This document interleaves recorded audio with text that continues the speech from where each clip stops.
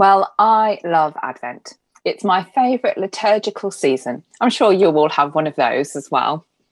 I love the anticipation, the expectation of what's to come, all the preparations, putting up the decorations. You can see I've made a start at that.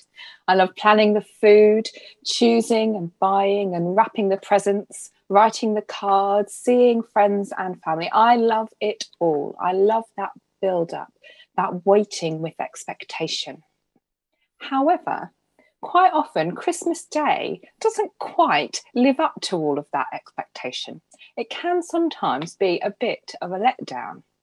There are arguments, or the turkey's dry, or you don't get the present that you were really hoping for. Or maybe like my sister did one year, you get 3 of the same present. It's a lot of pressure for one day, isn't it? The expectation and anticipation during that waiting in Advent for Christmas is not always very well matched with the reality of when that day finally comes. And in our psalm this morning, the people were waiting for something too. They were going through a pretty rough time of it. Scholars think that this psalm originally comes from when the northern kingdoms were devastated. And the people felt abandoned by God. How long, O Lord Almighty, they cry. Restore us, O God, they plead. In the midst of their strife, they are waiting for God. And they cry out, restore us, O God. Restore us, God Almighty. Restore us, Lord God Almighty. 3 times we hear that refrain, that cry for help. And it builds each time, doesn't it? You can hear their desperation. Restore us, O God. Their hearts, their bodies, their minds, and their souls are aching for God's healing power to make itself manifest amongst them. They are asking for God's blessing to come upon them in their distress. They are longing to receive a blessing from God. A blessing is a wish for the future, and it's a declaration of the present. And we hear echoes of that very famous Aaronic blessing too, don't we? The Lord bless you and keep you. The Lord make his face shine upon you and be gracious to you. The Lord turn his face towards you and give you peace. This is a statement of what is, and it's a hope for the future. It is so. And may it be so. The psalmist here is expressing 2 truths, holding them together in tension, the truth of the goodness of God and the truth of the desperation of the people. The people are waiting with expectation for the Lord to save them. They are in a liminal time. I love that word. They're in a threshold place. They are in between. And I think we can relate to that too at the moment, can't we? We as a global people are crying out in desperation, restore us, O God. We know what life once was, and we have experienced God's goodness, and we are yearning for healing and restoration for all people. We too are waiting with expectation. Our gospel reading from Mark is a call to expect God, to constantly live in an in-between place, a place of watching and waiting. But it's also a call to remain alert in that waiting. And it feels like a slightly strange place to begin Advent, doesn't it? There's no donkeys or stars, no light shining in the darkness or voices in the wilderness preparing the way.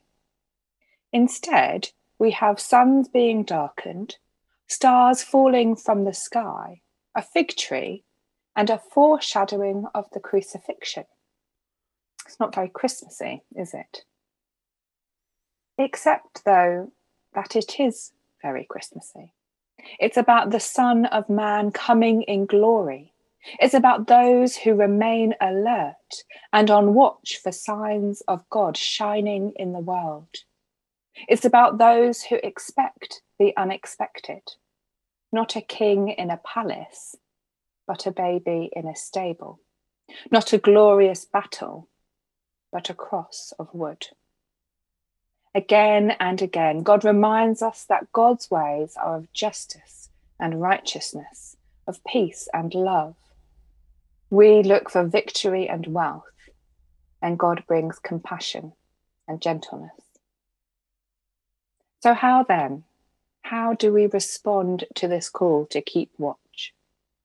What does it look like to remain alert at all times, at evening, midnight, as the cock crows, and at dawn? I want to suggest that it looks different at different times in our lives and in the life of the world. There's not one answer to that question. The key is to expect the unexpected, not to fall into patterns of seeking God in obvious places. Yes, we do encounter God at church, or at least I hope that we do. And when we pray and read the Bible, when we read devotional books and listen to and sing worship songs and hymns.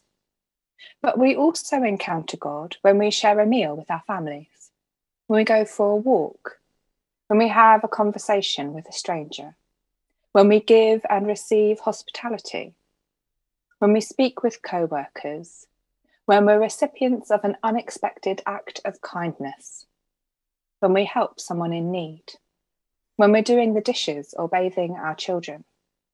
In every moment of our lives, there is the potential to encounter God, if only we're paying attention. Here in the UK, we had a COVID guidance recently that told us to stay alert. It was part of that Stay Alert to Stay Safe campaign. And today, in this gospel reading, we have a reminder to stay alert in this season of Advent waiting, to stay alert for signs of God. The question is, do we believe that we have something that is worth waiting for? Are we willing to inhabit those liminal, in-between spaces to encounter the mystery of God? We are reminded today that whilst our expectations during the build-up to Christmas aren't always well matched with the reality, we can be assured that the reality of God will always go beyond anything that we can think or imagine or expect. So on this first Sunday of Advent, when we focus on the hope that God gives to us, whilst we remember the light of the world that stepped down into darkness, let us, like those from our psalm, pray together today and throughout this Advent season. Restore us, O God. Make your face shine on us, that we may be safe.